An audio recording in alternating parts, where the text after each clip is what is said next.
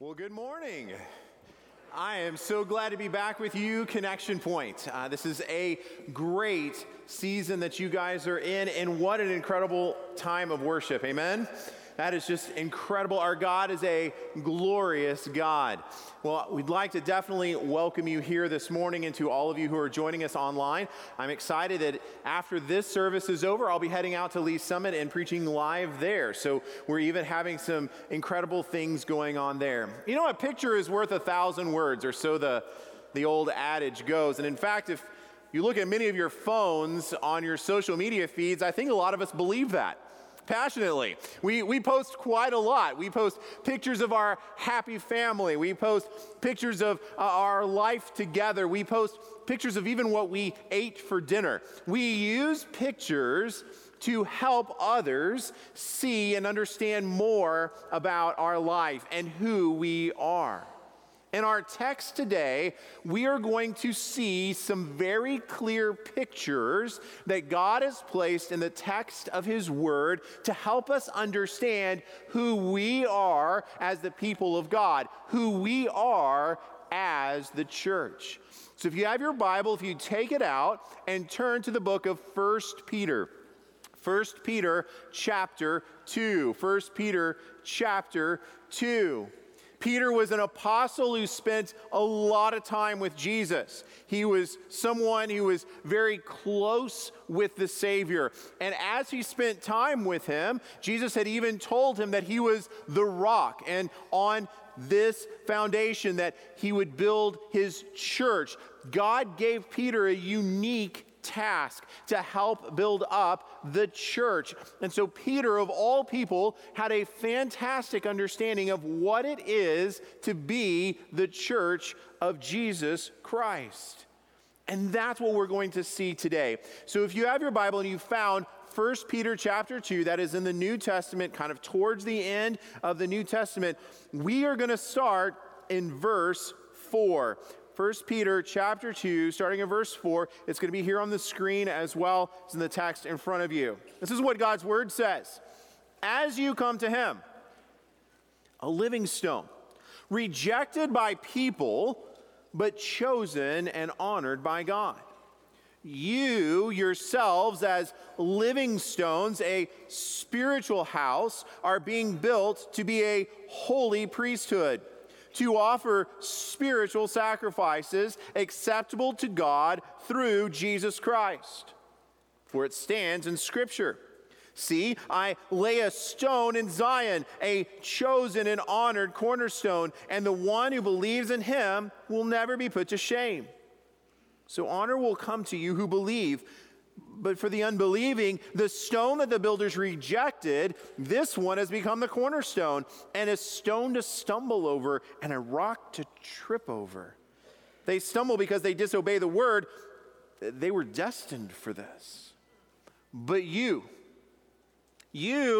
are a chosen race, a royal priesthood, a holy nation, a people for his possession, so that you may proclaim the praises of the one who called you out of darkness into his marvelous light. For once you were not a people, but now you are God's people. You had not received mercy, but now you have received mercy. Would you join with me in prayer? Heavenly Father, we thank you for your word.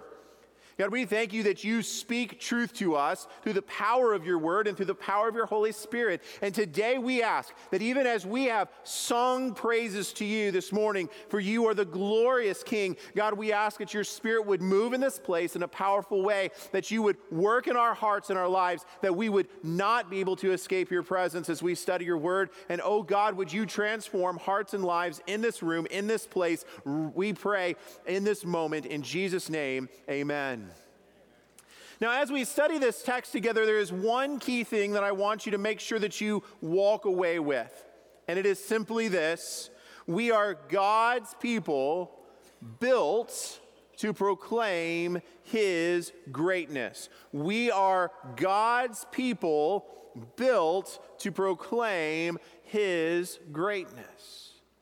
Now, as Peter was setting this out, he starts off with an interesting picture for us. And this is the first thing that we want to see in this text, is that Jesus himself is the cornerstone. Jesus himself is the cornerstone. If you and I are being built to proclaim God's goodness, built to proclaim God's greatness, we need a foundation. And the cornerstone of that foundation is Jesus Christ himself. Notice in verse 4, as you come to him, a living stone. Peter is going to start helping us understand a little bit more about who Jesus is. And he wants to make sure that we understand that Jesus is the basis of it all.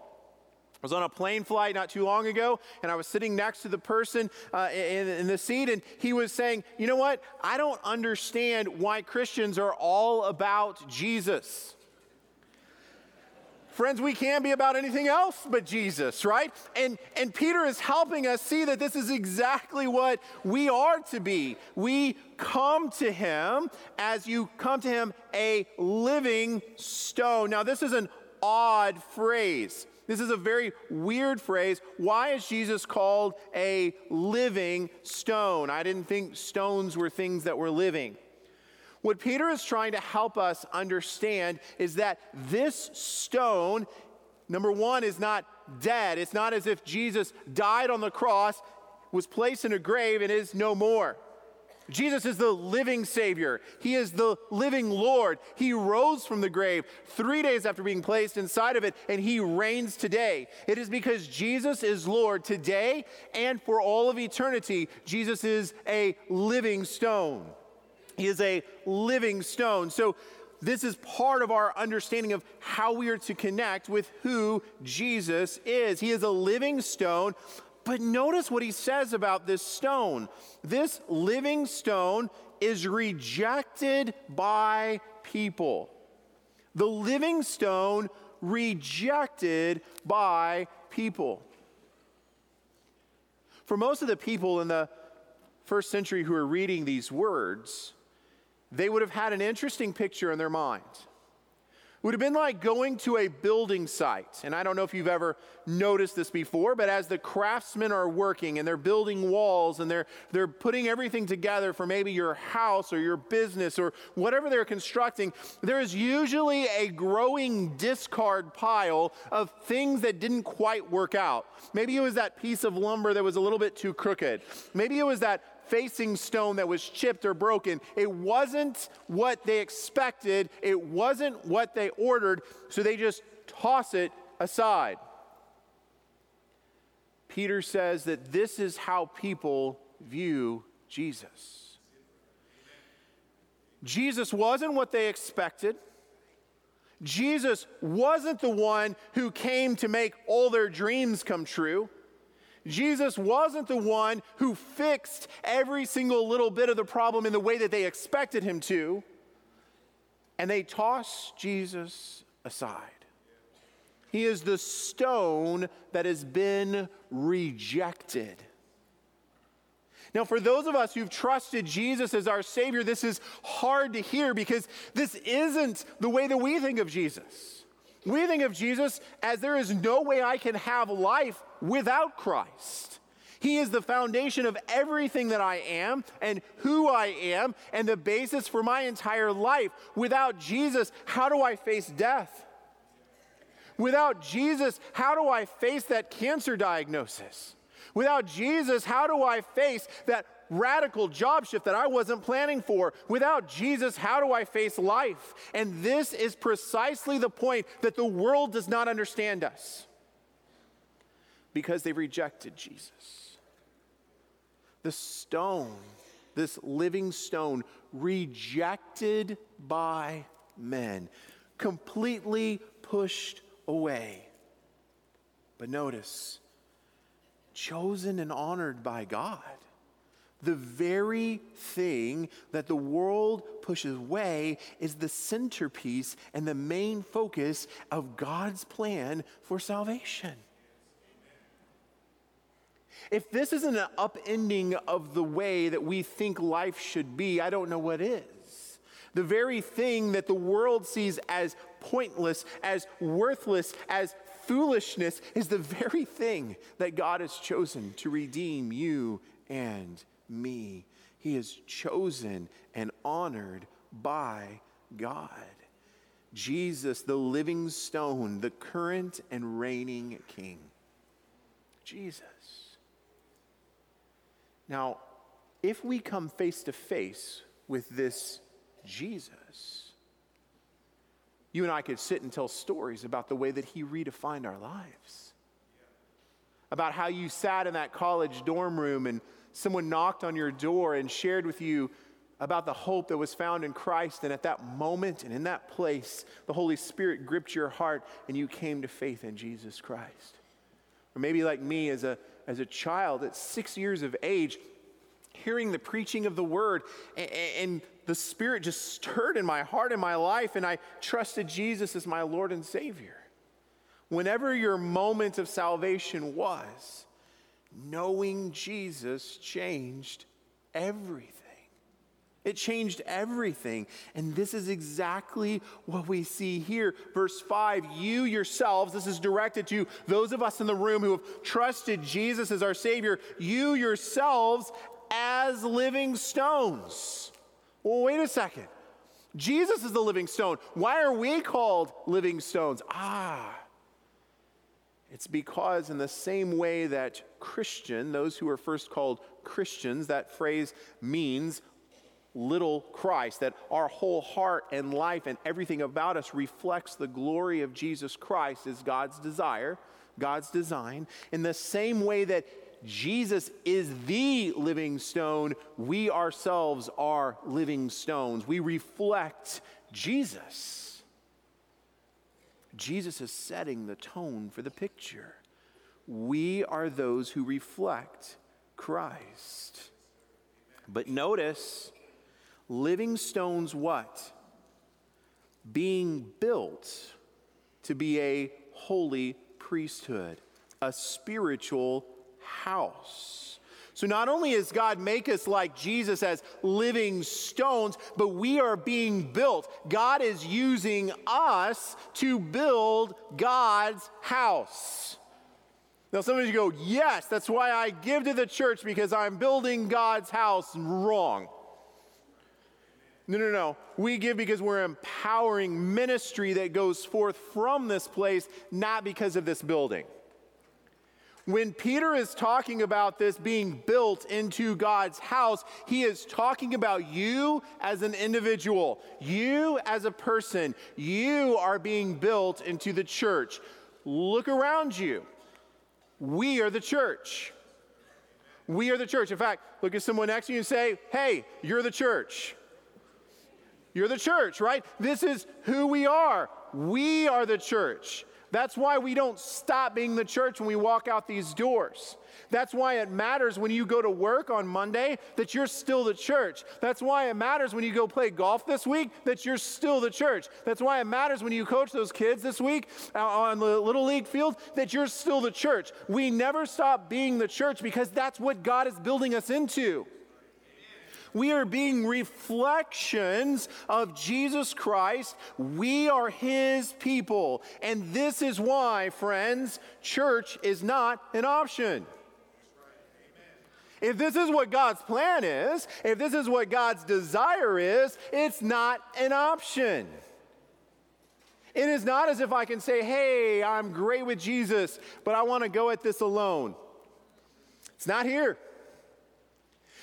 Those of us who follow Christ, we are placed into community, into the body of Christ. And in this text, the image of a building so that we are reflecting who Jesus is. That is what the church is all about. We're being built to a holy priesthood. The priests in the Old Testament were those who came and offered sacrifice. If you spent some time in the Old Testament, you know that there were prescriptions about what kind of animal and when and what atoned for which types of sin and other kinds of things. But how do we reconcile that with the New Testament? Because Jesus is the sacrifice offered once for all. There's no longer a need for a sacrifice, right? There's no longer a need for this.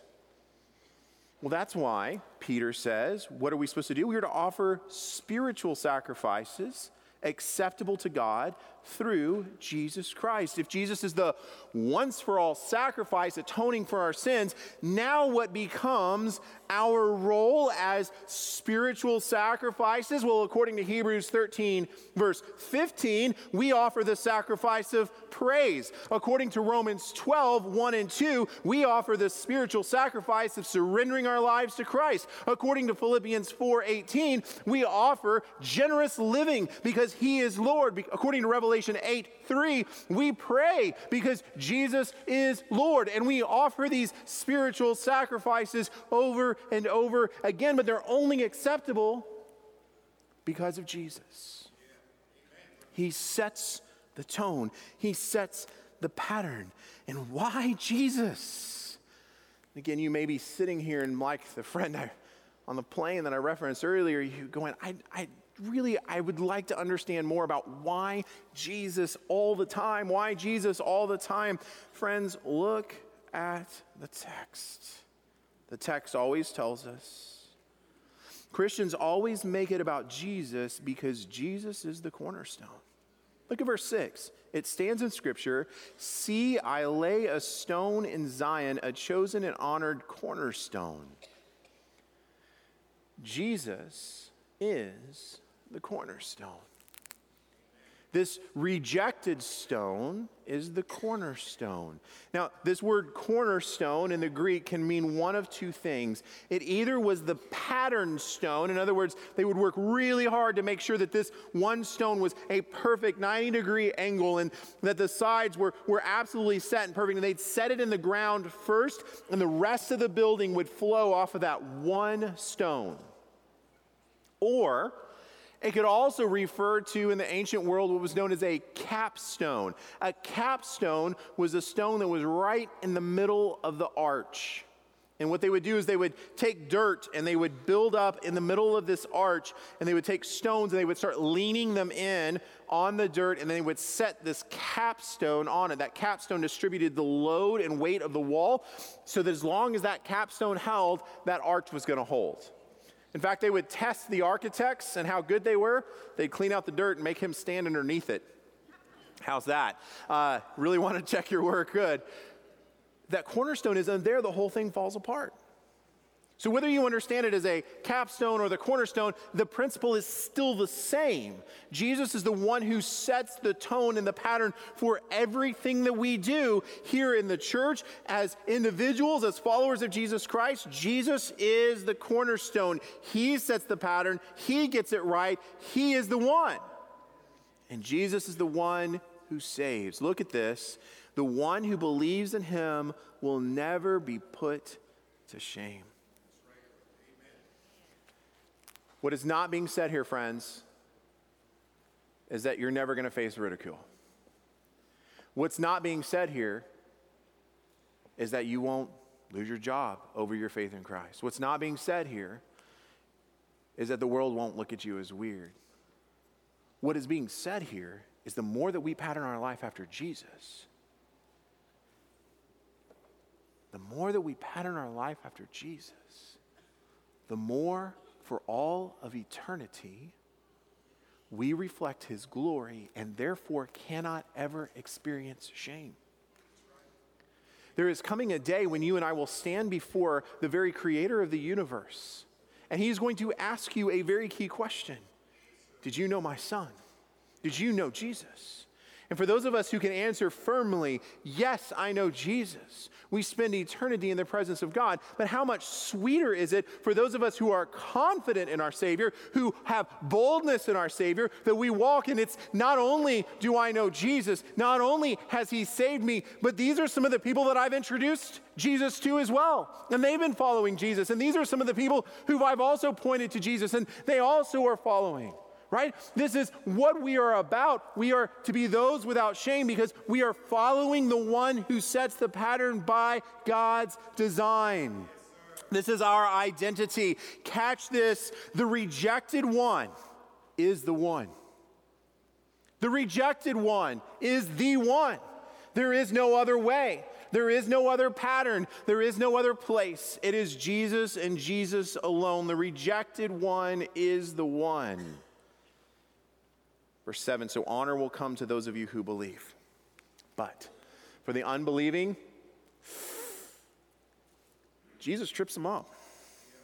Right? The stone that the builders rejected, he's become the cornerstone, but this cornerstone, verse 8, is a stone to stumble over and a rock to trip over. Jesus trips people up. I like to people watch. I'm sure you do too, just a little bit, right? When people are walking along and they trip over something, have you ever noticed what people do? It's like they trip over something. They don't keep going. They stop and they look back. What was that? What was it I just tripped over? Jesus, spiritually, is the stone of stumbling. He is the stone of stumbling. That's an odd thing for us to talk about our Savior, that he's the stone of stumbling. Friends, all of us, according to the Word of God, is appointed for every one of us to see God, is pointed to all of us to give an account to God. Friends, Jesus is the defining moment. Friends, if you are in the sound of my voice, whether online or in this room today, if you have never come face to face with salvation in Jesus Christ, Jesus will continue to trip you up and trip you up and trip you up, because you cannot escape the truth of Jesus. You cannot escape the truth of Jesus. You're like, I don't get it. I don't understand. Okay, that's fine. There are plenty of people in this room who do. They'll be happy to share with you more about how Jesus went from tripping them up to defining their lives. Jesus is the stone of stumbling. But not only is he the stone of stumbling, this rock to trip over, notice what it says. They stumble because they disobey the word, and they were destined for this. It was in a cave one time. I like going on these cave tours. Every cave is kind of unique and different, and you see all these natural things that happen, and stalactites and stalagmites and all these formations, and it's absolutely incredible. We were walking through one time, and this guide, as he was leading us, he goes, all right, hey, before we get to this next place, I need you to understand we're going to walk down this path where we'll be single file, and as we go down, there is one place that we couldn't move any of the rock, and it is right there, and we call it the Rock of Many Names. We call it the Rock of Many Names because no matter how many times we tell people that it's coming, somebody's going to hit their head on that rock. They're just going to do it. I'm just telling you right now. Let's get going. And so he started walking through. Sure enough, the guy right in front of me, boom, just right there, tattooed his forehead. The Rock of Many Names. You can't get past it. Friends, that's Jesus. If you want to go somewhere in life, if you want to keep walking in truth, if you want to experience truth in its fullness, you can't get past Jesus. Amen. Friend, if you don't know Jesus, quit hitting your head against the stone of offense. Come to Jesus this morning. Trust him as your Savior. He receives you. He takes you. He builds you into his own people. This is us. Friends, salvation is here. Let's not beat our head against the rock of salvation. But Christians, I also want you to understand something here that is a little bit different, sometimes hard to wrestle with. We don't have time to fully wrestle with this, where it talks about they were destined for this. They were destined to kind of beat their head against the rock. I want you to hear some comfort in this. There's a word of comfort before we jump to these other pictures. There's a word of comfort here for you and for me. It's not about you. And what do I mean about that? It's not about the words that you say. It's not about all the little things in your life. When we are telling people about Jesus, we need to get over ourselves and allow Jesus to be the stumbling block. Right? Their destiny has everything to do with Jesus. Our responsibility is that, a responsibility to tell others, and then we leave the results up to God. So that means two things. Number one, it means we need to be faithful to continue to verbally proclaim the good news of Jesus Christ. It is not 12 ways for you to cut your lawn so your neighbor knows you're a Christian, right? That doesn't work very well. It is, however, when we speak the name of Jesus, God can do amazing things through you. But this is where many of us stop and go, I can't do that. We pull a Moses out of our back pocket and we say, I can't do that. I stutter, I stumble, I don't know the words to say. It is not about the specific words you say, friends. It is about how you can just point people to Jesus. It can be as simple as sitting in the break room and saying, you will not believe what happened to me this last week at church. We were talking about this, and I heard this thing about Jesus being the rock of stumbling and the stone of offense, and man, that just kind of got my mind running. And the person next to you is going to go, what are you talking about? Let me tell you about Jesus a little bit, and you get a chance to share with them. It is about you simply being faithful. As author Michael Green talks about, it's about gossiping the gospel. Right? Just keep sliding it into every conversation, right? And God will take that. God will take that and use that. We don't need to worry about that, but we also need to worry about one other thing on this. Let Jesus be the stone of offense, please. Don't let it be about your politics. Don't let it be about your personal opinion. Don't let it be about anything else. In fact, let's put ourselves in the back seat and let's put Jesus as the spotlight, as the center, as the focus, and let it be about Jesus. And the more we do that, friends, the more that we will see him work. I met a guy named Bill the other day. He was talking about his business and everything, but he told me a few years back when he was 30 years old, as a businessman, he had made one decision that had changed his life forever, and it was simply this. He said, I got up every morning and I prayed that Jesus would give me the opportunity to share about him with someone before I got home from work. He said, my wife said, I'll do you one better. I don't want you to come home until you share with at least one person. And he said, okay, challenge accepted.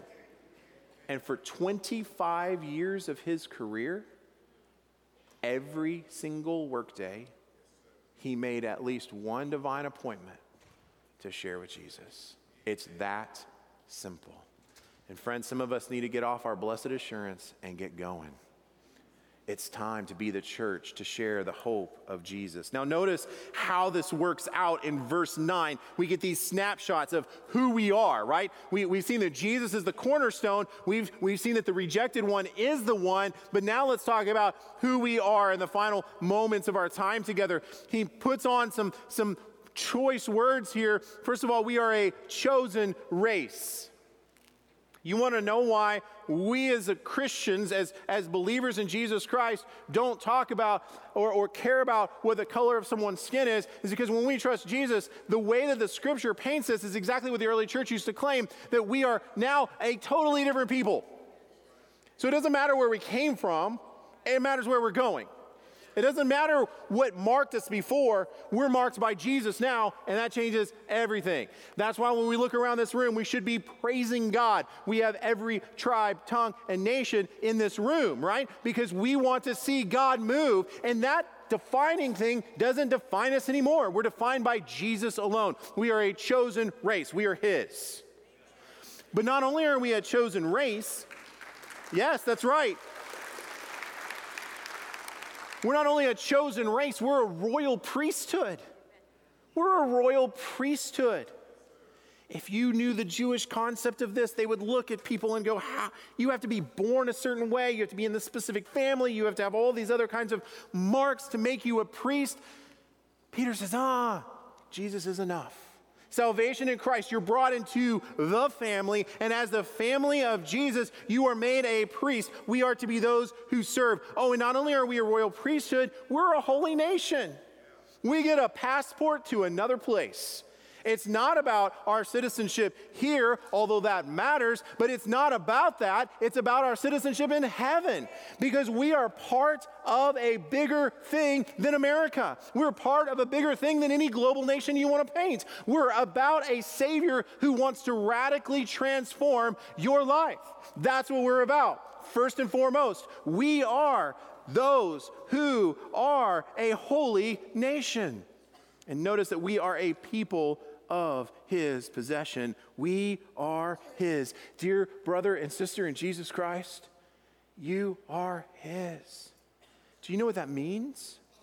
You may have come into this room today and you felt beat up, frustrated over your week, over all these issues. The fact that he says right here, you are his possession. Jesus looks at you and says, you are of infinite worth to me. And I love you with an unfailing and unsurpassing love. So that dark spell that you're going through right now, I'll see you through. That rough patch that you're facing right now in your marriage or with your children, I'm going to hold your hand. I'm going to see you through. You are mine. Friends, there is nothing more comforting in the world than knowing that the very God who spoke, let there be light, and all of creation came into existence, looks at you and me and he says, you're mine. But he says that about this church as well. You're a people of his possession. We're his. We're his. That matters. He loves. He cares. Why does he do this? He has called us out of the darkness and into his marvelous light. Once we were those who were not a people, but now we're God's people. Once we were those who had no mercy, and now we're those who've experienced the very mercy of God. This great contrast. Darkness to light. No identity to identity. No mercy to mercy. The great contrast because of the gospel. Beloved brother and sister in Jesus Christ, this is who we are. It's time for us to start living it, and living it with passion, and letting it shape the very essence of our heart and our life. Letting it change the way that we go to work on Monday. Letting it change the way that we parent and love our children. Letting it change every aspect of our life. And dear friend who's watching online or here in this room, I've already said this before, if you don't know Jesus, today could be the defining moment of your life where you who once were isolated, alone, walking in darkness, separated from God himself, can know life in Jesus Christ. He can transform you and bring you into a new race, a holy priesthood, and become a part of his possession, a people belonging to God. That changes this morning, and it starts as we pray and we submit and surrender our heart and our life to him. Actually, I think that's the right response for all of us. So as the band comes forward, let's every head bow and every eye close in this room.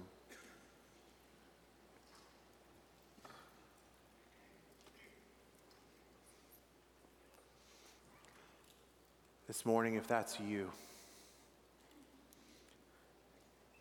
and you'd be gut level honest enough to say, I do not know Jesus as my Savior. But I've heard what you talked about this morning. I want that Jesus. I want that Jesus.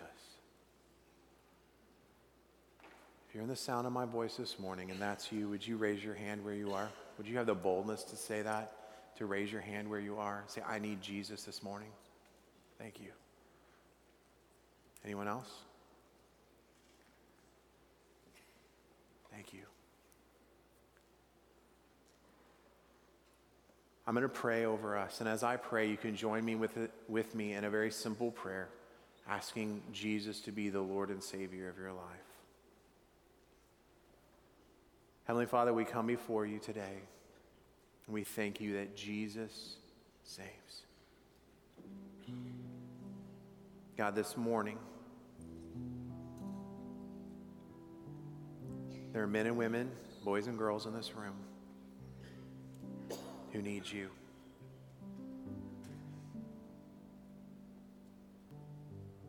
God, I ask that you would save them powerfully as you can, and only you can. So if that was you this morning who raised your hand, listen and pray along with me. Dear Jesus, thank you for being my Savior. I accept you as my Savior, and I surrender my heart and life to you.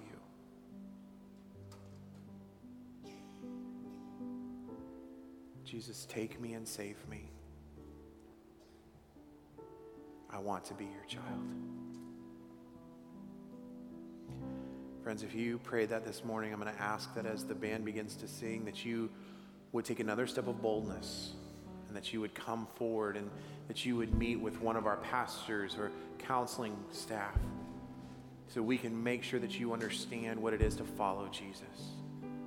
If that's a little too hard from where you're seated, as you exit today, right in the lobby, there is a place where we will be happy to talk with you about how you can follow Jesus. The follower of Jesus Christ, this goes straight to us, right? Is Jesus really the foundation and anchor and corner of your life? Have you made it in your life where your identity is marked more by your politics, by your hobbies, by your work, or is Jesus the cornerstone? Maybe the best action for you this morning is to get right with God again. That in this place, in this moment, you resurrender your heart and your life to Jesus Christ. Say, Lord Jesus, be my all, be my everything.